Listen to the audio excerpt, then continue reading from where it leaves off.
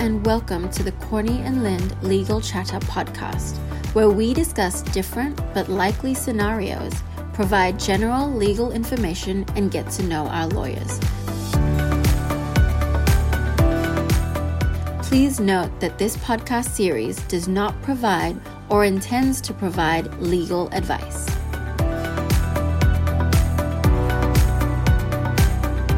Welcome to another podcast series for Corny and Lind's Legal Chatter. My name is Heilala Tambete. I'm a director here at Corny and Lind, and I'm joined today by Ashley Craig, who's one of our senior litigation lawyers here at the firm. Hi, Ashley. How are you doing?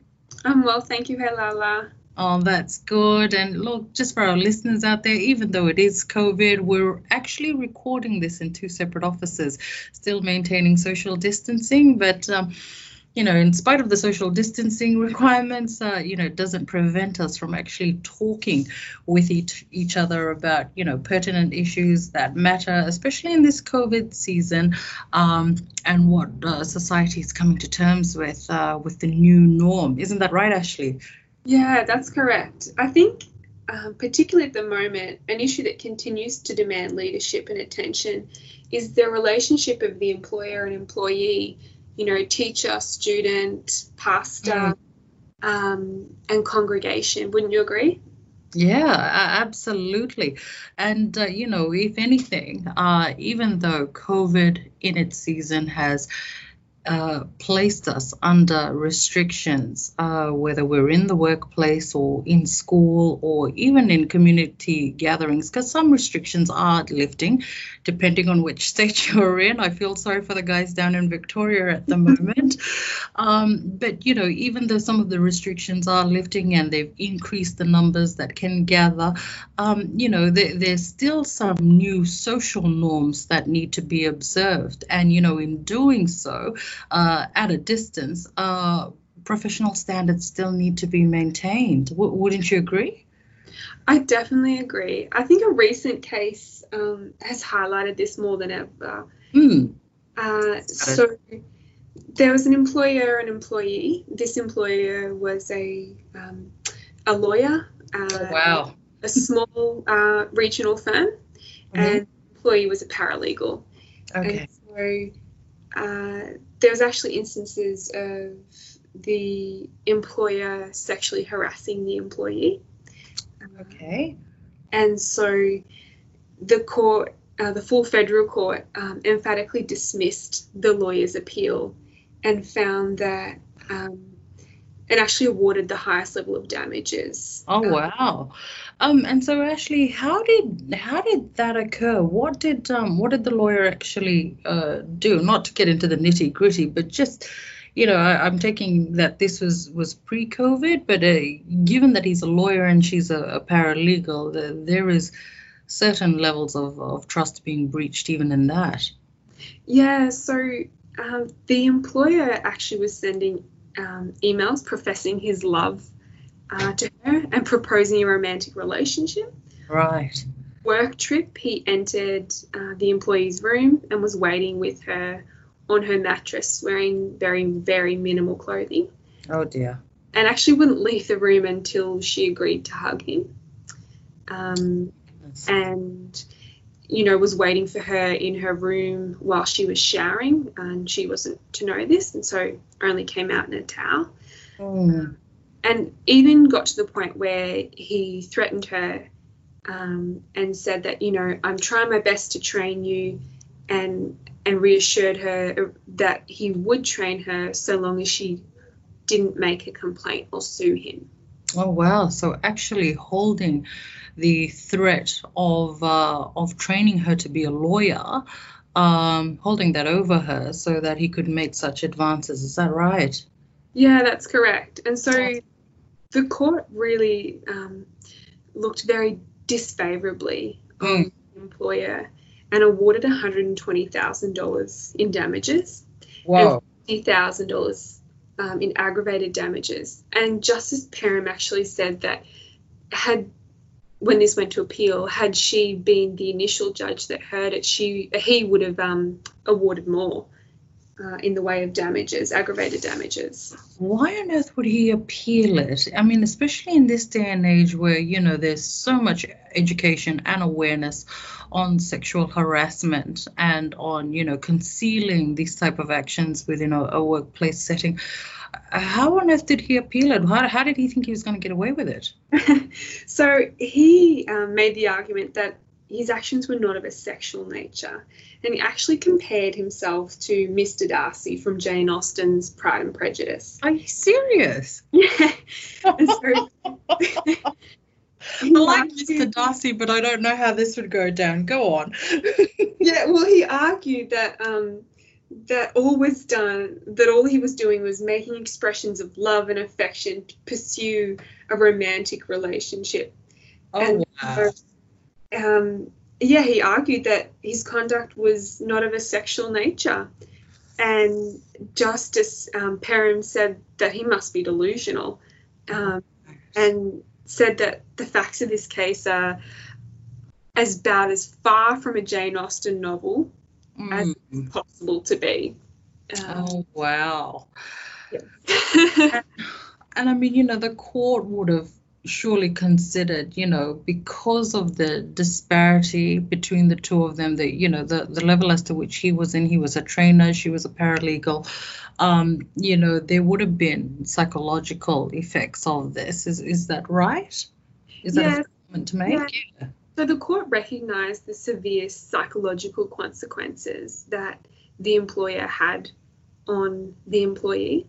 And so they also said that now that's a new level for them in awarding damages, that they're not going to be perceived as something inferior in common law, but in fact that that damages in sexual assault cases will be, you know, equal to that in other common law sort of situations.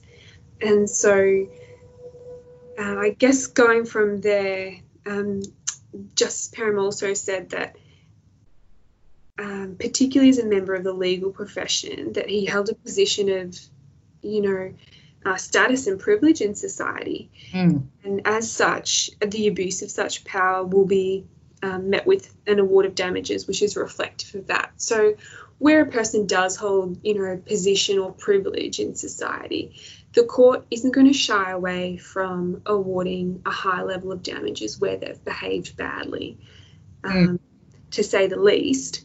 And so it was quite a stern and blunt reminder to employers that sexual harassment, which happens under the watch of the courts, will carry serious financial exposure.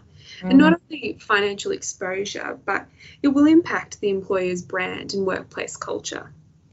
No, that's very true. So, you know, Ashley, I mean, you give advice in relation to employment law on a regular basis. I mean, if you were to say, you know, lend some tips, especially for leadership or people, you know, employers who are in position of authority and have much trust placed in them, you know, what sort of tips would you give them in terms of looking within their structure of what they could do better to safeguard or prevent these sorts of things from happening?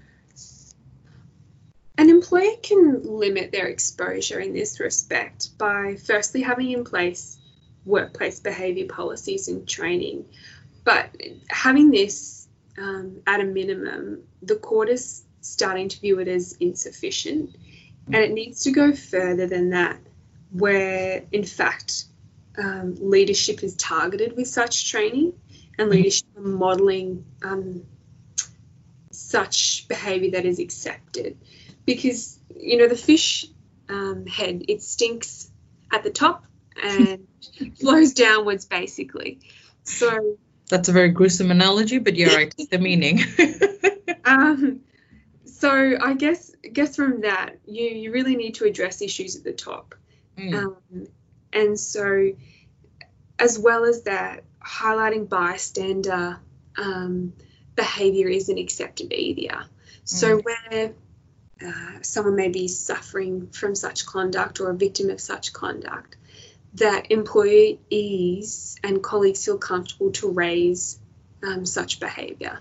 And I guess I come back to that idea of what you reap, you sow. So you would hope that if you yourself were in such instance, that a colleague of yours would be forthcoming and want to help in such circumstances rather than shying away, as a bystander. And, and we do see that from time to time where we're sought upon for assistance because it could have been prevented, but those colleagues, work colleagues, fail to speak up at the appropriate time because, they're either scared or it's a matter of self-preservation, especially if in a workplace there exists a bully who does these sorts of actions, and then it just becomes like a cultural norm, and that all adds to workplace and environment toxicity. So there needs to be more awareness and education in and around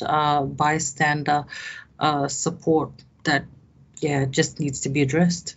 Yeah, I think too, increasing corporate governance reporting mechanisms can help with that, where if you have an anonymous mechanism to report, that can relieve some of the angst that a bystander may feel. And that's usually developed within HR, isn't it? Yeah, and so if in the event you are the victim of such conduct, I would stress firstly, if you are in a large enough employment setting, to reach out to HR and to make them aware of the conduct. And if you are, working from home and receiving emails or calls, to make file notes of those calls, to send that to HR and to send copies of those emails to HR to make them aware of what's going on, and to do it early on where you think conduct mightn't be bordering on inappropriate,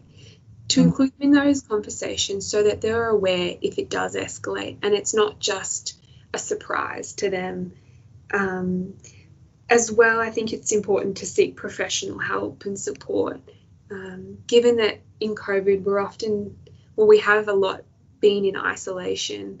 There are many organisations that we can reach out to for help, someone to talk to, whether it's a prayer line or Beyond Blue or a similar organisation. And if you don't feel comfortable going to such organisations, then simply telling a friend or a family member as things are happening helps you personally, but also is someone that can verify what's going on down the track if it does eventuate that an action needs to be brought. Yeah. Well, that's great, Ashley. Thank you so much for that, and for giving up some of your time to speak with me today on Legal Chatter. It's what we've touched on today is still an issue that we see continuously, and I think that some of your practical tips will definitely help some of our listeners out there who tune in on the regular. So thank you for that, and we look forward to everybody tuning in next time. Thank you for listening to the Corny and Lind Legal Chatter podcast. Stay tuned for the next episode of Corny and Lind Legal Chatter. If you require specific legal advice for your situation, contact us directly on 0732520011 or go to www.cornyandlind.com.au/contact.